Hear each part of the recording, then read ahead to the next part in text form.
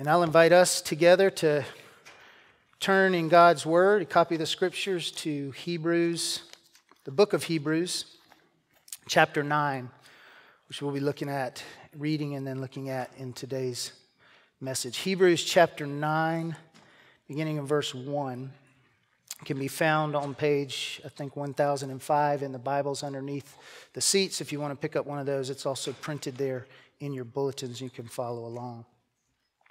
Last week in our series of 1 Corinthians, which we have been in for quite a while, we looked at the hard truth that sinners, the unrighteous, have no inheritance in the kingdom of God. And that truth is hard because, in fact, all of us are by nature sinners and unrighteous before God.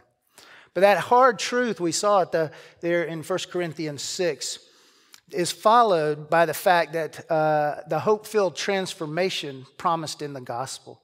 That through Jesus Christ and by the power of God's Spirit, the Christian is washed and sanctified and justified by the name of Jesus Christ and in the power of His Spirit.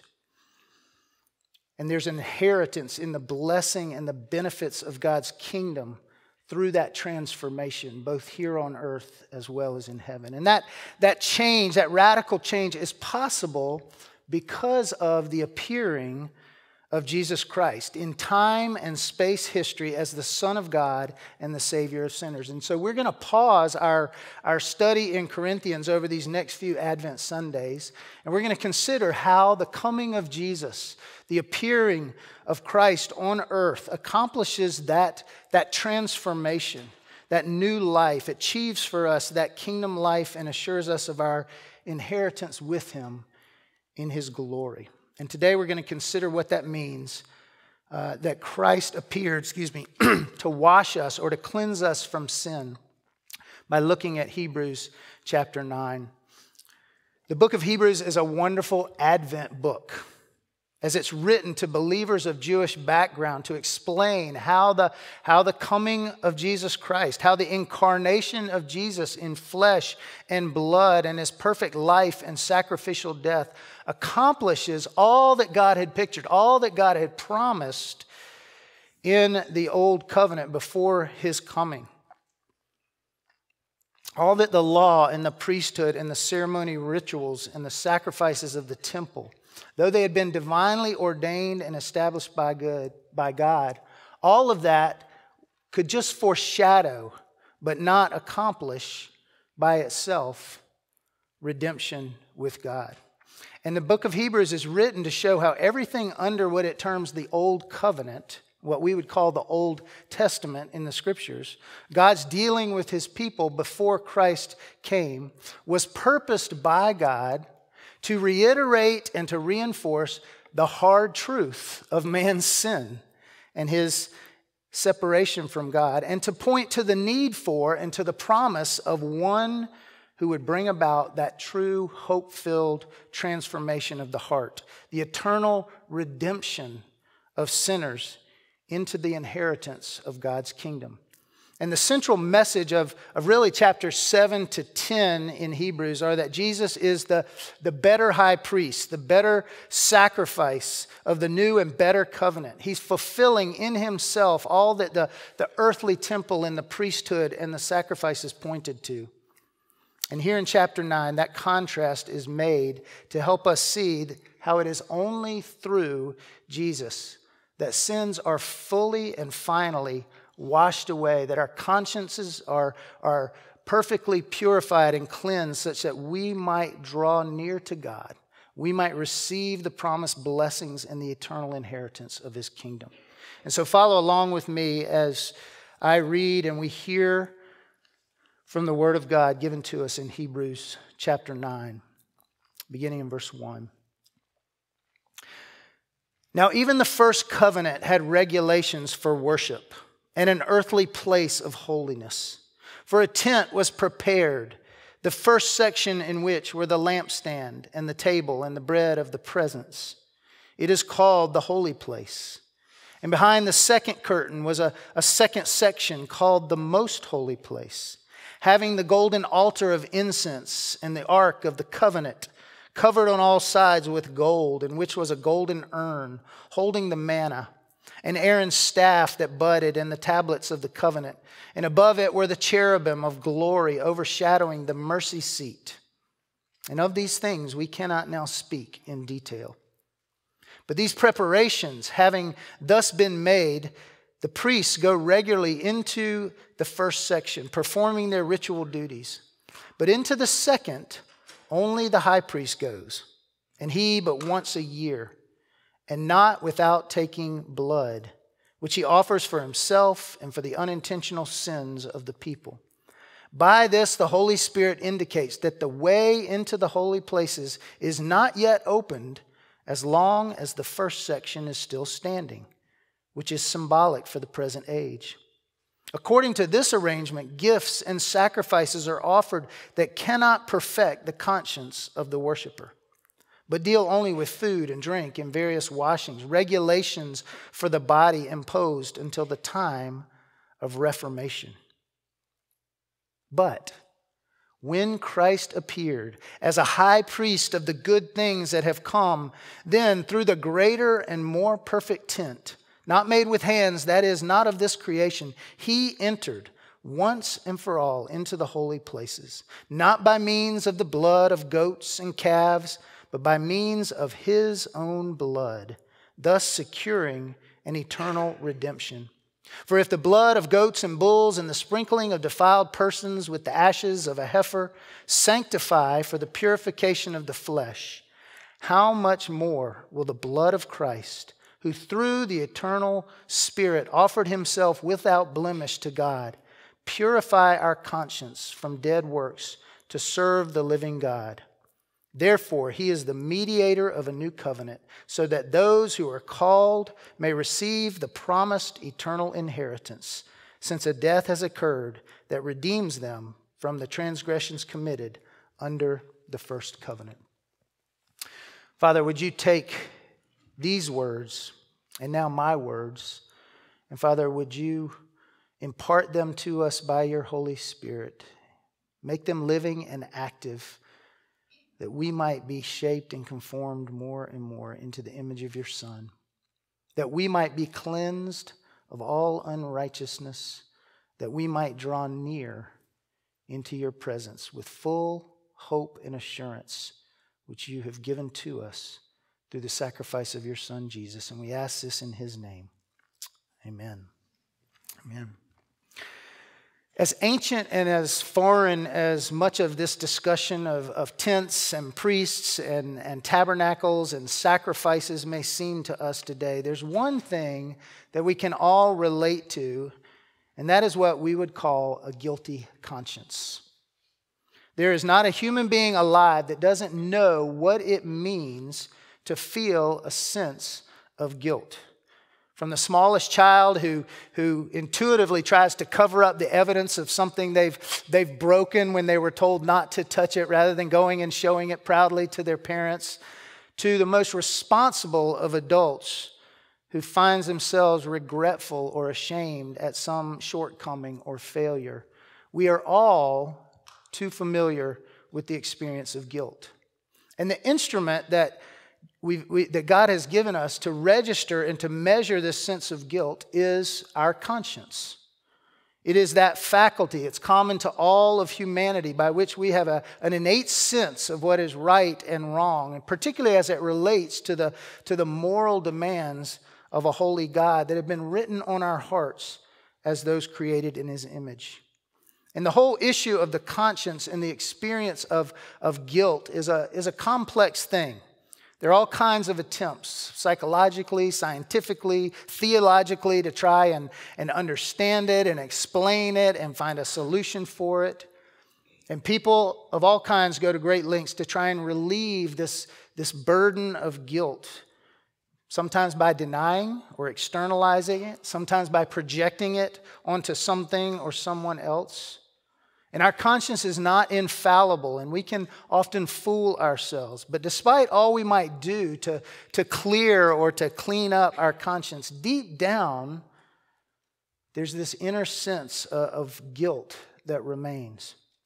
And God's word is given to us, and God comes to speak to that guilty conscience. Comes not to deny it, not to suppress it, but to arouse our conscience, so to speak, to uncover and expose our guilt so that we might seek and pursue a remedy for it, that we might understand the need we have that's caused by this sense of guilt and alienation from God. And one of the main points of the book of Hebrews, and certainly our passage here, is to show that the tabernacle and the whole system of priests and sacrifices, which had been divinely established by God in the Old Covenant and had a purpose for enabling people to come into the presence of God and to worship, all of that was inadequate to do so in the same way that the many solutions we seek to cleanse and salve our conscience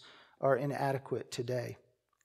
They may deal with the outward symptoms associated with our guilt, but they cannot deal with the real root issue of sin and our guilt before God. Look at verse 9 where he says, according to this arrangement, gifts and sacrifices are offered that cannot perfect the conscience of the worshiper. They deal only with the outward ceremonial things prescribed in the law, like food and drink and washings. And over in the next chapter, chapter 10, verse 2, we're told that if sacrifices were given by God that could have perfected those offering them, then those sacrifices would have ceased. For the worshipers would have been cleansed once and for all and would no longer have any consciousness of sins. But indeed, that guilty conscience still remains. And those repeated sacrifices were a constant reminder of that need and of that guilt before God, and that there's something better needed to deal with it. And that's the point of this discussion here in chapter 9 and the contrast between the old and the new. To say that the old system in all its prescribed detail and glory and significance, what that could not do, Jesus Christ appears as the initiator and high priest of a new covenant. And he has fully and finally accomplished and cleansed us from that guilt. In verses 1 to 5, the writer speaks of this setup of the tabernacle and its regulations. And we're not going to go into a great deal about that because the writer himself says we're not going to go into a great deal about that. But certainly his readers would have been quite familiar with that whole system of sacrifice and set up in the temple. But he makes the point here that there was this first or outer section called the holy place, and then a second or inner room called the most holy place, the Holy of Holies as we are familiar with it, which was separated by that first section in the tabernacle with this huge, thick curtain. And the tabernacle and all its furnishes and regulations were laid down in his law and divinely ordained by God. And each one held a particular significance with regard to the holiness of God and how he was to be worshiped. But the point the writer wants us to get here is that these things were not bad. They were not wrong. They were just inadequate. They were just a precursor to something more that was needed. They were God's purposeful and prescribed means of worshiping and drawing near to him, and each had their significance. But the main purpose was to highlight the holiness of God and to highlight the separation such holiness necessitated between him and a people stained by the guilt of sin. Something was still missing. Something more was needed. And that separation is emphasized even more by the description in verses 6 through 10 of the priestly ministry carried on in the tabernacle. Only the priests were allowed into the holy place, that outer section where they daily carried out their duties and their routines of trimming candles and keeping the incense burning and bringing the grain offerings and making the sacrifices of the people before the Lord. But into that intersection, that holy of holies, that place where the Ark of the Covenant rested that symbolized the very presence of God among his people, even the ministry of the priests was limited. And only one person, the high priest, could enter, and then only once a year, on the Day of Atonement. And even then, it was a very dangerous prospect for him. Sacrifice needed to be made, not only for his own sin, but also for the sins of the people. And so the one marked out for this task of representing the people before God, prepared to enter in with much prayer and ceremonial washing and bringing an offering, we're told, of blood, both for himself and for the sins of the people. Why blood? Because God's holiness, his justice, demands a payment for the guilt of sin, and that payment is one's life. So the bull and the goat sacrificed on behalf of and in place of the high priest and of the people stood as a reminder that without the shedding of blood, there is no forgiveness of sin. And the priest would go in with that blood as an atonement for all the unintentional sins, all those that hadn't already been sacrificed for, that weren't covered before by all the other offerings and sacrifices. And the point of all this, the writer tells us in verses 8 and 9, is that the Holy Spirit was indicating that the way into the holy places, the way into God's presence, the way back to true, unhindered fellowship with God has not yet been opened up. The main message of the Old Covenant was God has provided a way and promised a way to draw near to him, but access is still restricted. Access is still restricted. It signified the way to God through only one person who could enter on the people's behalf, and only through the shedding of blood to cleanse the guilt of sin. But it highlighted the fact that this way was still restricted. It needed to happen over and over and over again. There was only one backstage pass given out to one particular person, and that only once a year. And so the key to coming to God was through this one individual offering up a sacrifice of blood, but a barrier still remained. And you can imagine years and years, centuries and centuries, as the people looked to the fulfillment of God's promise, and as the sacrifices were offered over and over and over again, that reminder, there was a great longing. Lord, when? That barrier still remained, and it might have been symbolized by a large curtain, but in reality, it was the guilt for sin of which the conscience testifies had not yet been fully dealt with. The tabernacle and all the sights and sounds and the smells of the sacrificial system were symbolic, he says, for the present age, that age before Christ appeared. It was like a big sign that constantly flashed, restricted access. But the gifts and the animal sacrifices offered in an earthly temple by the earthly priest were simply a matter of temporary relief. Simply an external cleansing, meant to suffice temporarily until, he says in verse 10, the time of reformation. Until the time of a new thing, a new order established. They could do nothing to remove the sense of shame and guilt that causes us to fear the presence of God and desire to hide and cover up our sin. And we continue to wrestle with a guilty conscience. It's why God sometimes seems so far removed and so inaccessible. So many people, perhaps including some of you here this morning, are still living very much like people under the old covenant, with restricted access. We want to draw near to God, but our guilty conscience stands as a barrier. And so we look for ways to clean it up. We clean up our act by trying harder to please God. We offer up our good works. We rely on the good opinions of what others think or say. Or maybe we just try to deny or cover over that guilt by pursuing the comfort and the consolation of the world and its ways. But whatever we might do to try and rid ourselves of that sense of guilt before God, it's like trying to paint over a moldy stain. It might look good for a little while, but soon the stain shows through again. We find ourselves like Lady Macbeth, constantly trying to wash away and cleanse ourselves of the damn spot of sin, but only to find out the stain and the smell of guilt continues to come through. What are we to do? What were the people of God to do?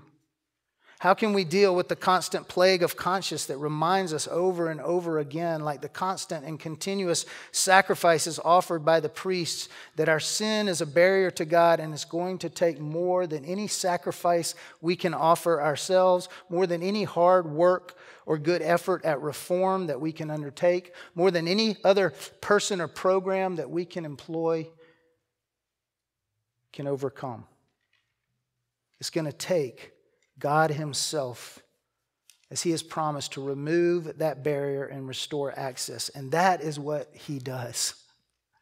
That is the blessed news of the gospel that we see in verses 11 through 14. Here again, we have another of the great transformative statements of the gospel. But when Christ appeared, the advent of Jesus Christ brought not only a new age, but a whole new order of things. The time of true reformation, you'll be happy to hear, did not just happen with the appearing of Martin Luther and John Calvin. But when Jesus Christ Himself appeared, He came to bring to fulfillment, to accomplish once and for all those types, all those shadows in the old system, all that they could only point to, that they could only prepare for. And Jesus appears as a high priest, he says, of all those good things promised in the new covenant, which have now come to reality in Him. What are those good things? Access to God permanently. Guilt for sin atoned for fully. Our conscience purified and cleansed thoroughly so that we are free to fellowship and to follow and to serve the living God. And how does Jesus accomplish this? Well, He does what all those things we're pointing to. He enters into the presence of God, not in an earthly tabernacle made with hands, not just in the symbolic earthly place where God dwelt among His people, but He goes into the heavenly presence of God Himself.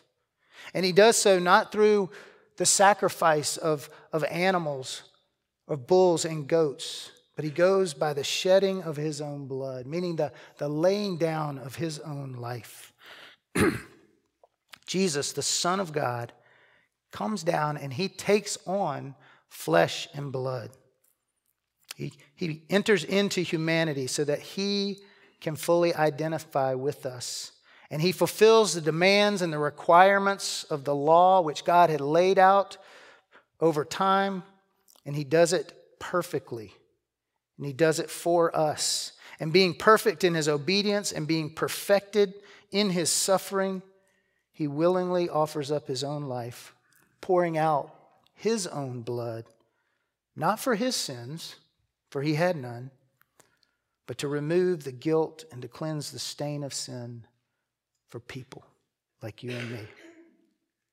By His own sacrifice on the cross, bearing the wrath of God, satisfying the justice of God for our sin in Himself, Jesus, in His resurrection, enters into the presence and sits down at the right hand of God, His Father, signifying that it is finished.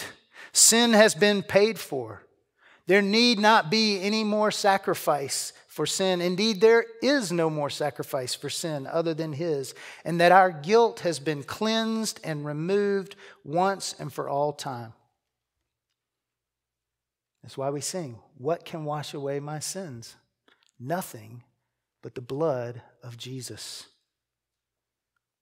Jesus, as the greater high priest without sin of His own, comes into the greater holy place, the heavenly presence of God the Father, through a greater sacrifice of His own life. And He secures for us, as the writer says, an eternal redemption, a purified conscience, an eternal life with Him in the kingdom of God. And so Jesus brings about Not just a periodic cleansing from sin, but a permanent cleansing from the guilt of sin. And the writer argues from the lesser to the greater in verses 13. If the blood of goats and bulls and the sprinkling of defiled persons with the ashes of a heifer sanctify for the purification of the flesh, in other words, if there's that offering that God had established of a temporary outward remission and a temporary access and way to worship Him, how much more with the blood of Jesus Christ, who through the eternal Spirit offered Himself without blemish to God, will He purify our conscience from dead works to serve the living God. And so we're not only cleansed from something, we are cleansed for something, to serve and to live in fellowship with the living God. And so Christ has obtained an eternal redemption. It's not temporary access. It's not a partial cleansing. He removes the barrier of sin. He opens up a new and living way. He washes us clean of the guilt and stain of sin. Now, does that mean we no longer find ourselves guilty of sin? Or that we no longer feel that guilty conscience for sin? Not at all. We still do. But what it does mean, as John says over in his first letter, that when our hearts condemn us, when our conscience reminds us of our guilt, when that separation that sin brings from God is placed before us, says God is greater than our hearts. And when we confess our sins, Jesus' blood cleanses us from all unrighteousness. It frees us to worship and to serve our Heavenly Father. And it changes us so that we can rest in His redemption and we can live in His righteousness and receive His cleansing power. Jesus appears and He empties Himself of His divine prerogative. He humbles Himself as a servant. He lays down His life to cleanse us from sin. And there's a beautiful picture of this in John chapter 13, where Jesus comes before His disciples, and it's the night before He would be betrayed, and He's there preparing the final Passover meal, or having it prepared together. And you remember the situation. Jesus takes out the basin and the towel to come and to wash His disciples' feet, something that was reserved only for the lowest of servants and slaves to do. And Peter, not understanding yet what Jesus would do on the cross, he says, "No way, Lord, you are not washing my feet." And Jesus says to him, "The one who has bathed does not need to be washed, only his feet. But he is completely clean." And He says, "You are clean." Christ's sacrifice has made us clean.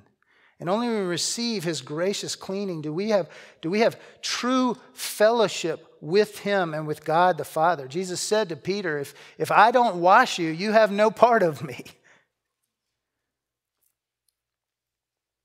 And as we are clean by Christ, we may still be tainted by sin, and as we walk with Him in this life, but that sin does not stick. He forgives, He restores, He renews us in His love and His grace. And so Peter says, "Okay, Lord, don't only wash my feet, but wash all the parts of me." And then Jesus goes on to say, He says, "I've given you an example that you should do just as I have done." In other words, we are redeemed in order to serve God and to serve one another in love and forgiveness and grace and righteousness. And that's the result of Christ's appearing. He appears to purify us from dead works, to serve the living God, to draw near to Him in worship, to offer our lives as a living sacrifice, to encourage one another in love and good deeds. As we come to an end, just flip over with me to chapter 10 and look at verse 19, where all of this is reiterated again. Hebrews chapter 10, verse 19. "Therefore, brothers, since we have confidence to enter the holy places," how? "By the blood of Jesus, by the new and living way, as opposed to the old restricted way that He has opened for us, through the curtain, that is, through His flesh, He's broken down the barrier. And since we have a great high priest over the house of God, here's the conclusion. Let us draw near with a true heart in full assurance of faith, with our hearts sprinkled clean from an evil conscience and our bodies washed with pure water. Brothers and sisters, we can draw near to God with boldness, with confidence, because Christ has opened the way, because He has fully cleansed us from sin. He has given us His righteousness. And then it says, let us hold fast the confession of our hope without wavering, for He who has promised is faithful. Even as we live in a broken world, as we continue to wrestle with sin in our lives, hold fast to the hope that Christ has given us. Because the work He has done is finished. And then it says, let us consider how to stir up one another to love and to good works, not neglecting to meet together as is the habit of some, but encouraging one another, and all the more as we see the day approaching. Because of Jesus and only through Jesus and His shed blood for sin, we can draw near to God. Access has been granted. We now have unlimited backstage passes into the kingdom of heaven, with all its perks, with all its benefits. And Jesus is our great high priest. He's still there interceding for us, still pleading His blood on our behalf. And therefore, we can have confidence and hold fast in the midst of a broken world to the promises of our redemption and our inheritance in the kingdom. And the cleansing of our conscience by Christ is not just so that we can feel better about ourselves, not so that we can ignore the reality that we still struggle with sin and guilt, but that knowing we are accepted, we are welcomed, we are cleansed by our gracious God, we would now look to Him and to the work of His Spirit to encourage one another, to walk in holiness, to serve one another in love and in grace, and to reach out with that same grace into the world that others might come to know Christ. And it means that we live in light of that work that God has done. It goes on to say in chapter 10, verse 26, if we go on sinning deliberately, after receiving the knowledge of the truth, there no longer remains a sacrifice for sins, but a fearful expectation of judgment and fury of fire. In other words, don't trample underfoot or profane the sacrifice of Jesus by continuing purposefully live in sin and unrighteousness. He says if you do, there's not another sacrifice that can help you. Only in Christ can we be forgiven and set free. And so if you're here this morning, maybe struggling with a guilty conscience, maybe you're aware deep down that there is a barrier between you and God. Maybe it's a particular sin. Maybe it's a sin pattern that you are wrestling with. Maybe it's a broken relationship and you're reluctant to take steps to reach out and seek reconciliation. Maybe it's a constant burden and struggle that you feel in constantly trying to measure up and be pleasing to God, and you just feel that you can't do it. Maybe it's the result of shame or suffering at the hands of someone else or through some painful circumstances. But it just seems that you can't bring it to God, or that He's inaccessible, or that He won't care, or He won't understand. Well, friends, Jesus appeared to remove our guilt, to cleanse us, our consciences, to open a new and living way through His blood to come to God, to receive His grace, to live again in the freedom of His forgiveness and power of the Spirit. And so don't ask, what do I need to do? Ask, what has Christ already done? Come to Him and receive that washing, that cleansing, the purifying grace that He has for you. And for those of us who are believers, who have been baptized into the name of Jesus Christ, remember your baptism. That is what we did here as a sign of what we're talking about. Improve it by appropriating what it signifies and seals to you in the gospel. Embrace the washing and the regeneration of God's Spirit, the renewal unto eternal life. Strive and put your hope in the inheritance in His kingdom. And if you're here and have not trusted Christ or been baptized into His name, why not receive Him right now? Why not by faith have your conscience purified through His work, your sins forgiven, and the way open for you to draw near and to serve the living God? He invites you to that. Let us pray together. Father, we thank you that you have not left it up to us to find our way to you. That you have not required of us that we pay the sacrifice and the penalty for our sin. But you have provided a way, a new and living way. We thank you for the way in which in the old covenant you portrayed and pictured that for your people. And we thank you, Lord, that you brought to fulfillment all of those promises in the coming of your Son, Jesus Christ. And Lord Jesus, thank you for humbling yourself. Thank you for coming as a little baby, entering in to this life, into the brokenness of this world in order that you might redeem us. You might cleanse us from sin, and you might welcome us eternally into the kingdom of God. And Lord, I pray that you would continue to, through your word, prick our consciences, that you would remind us of our need, and that we would continually come to you as the one who has met that need perfectly and live in the freedom and the forgiveness and the holiness for which you have redeemed us. And we pray this in Jesus' name. Amen.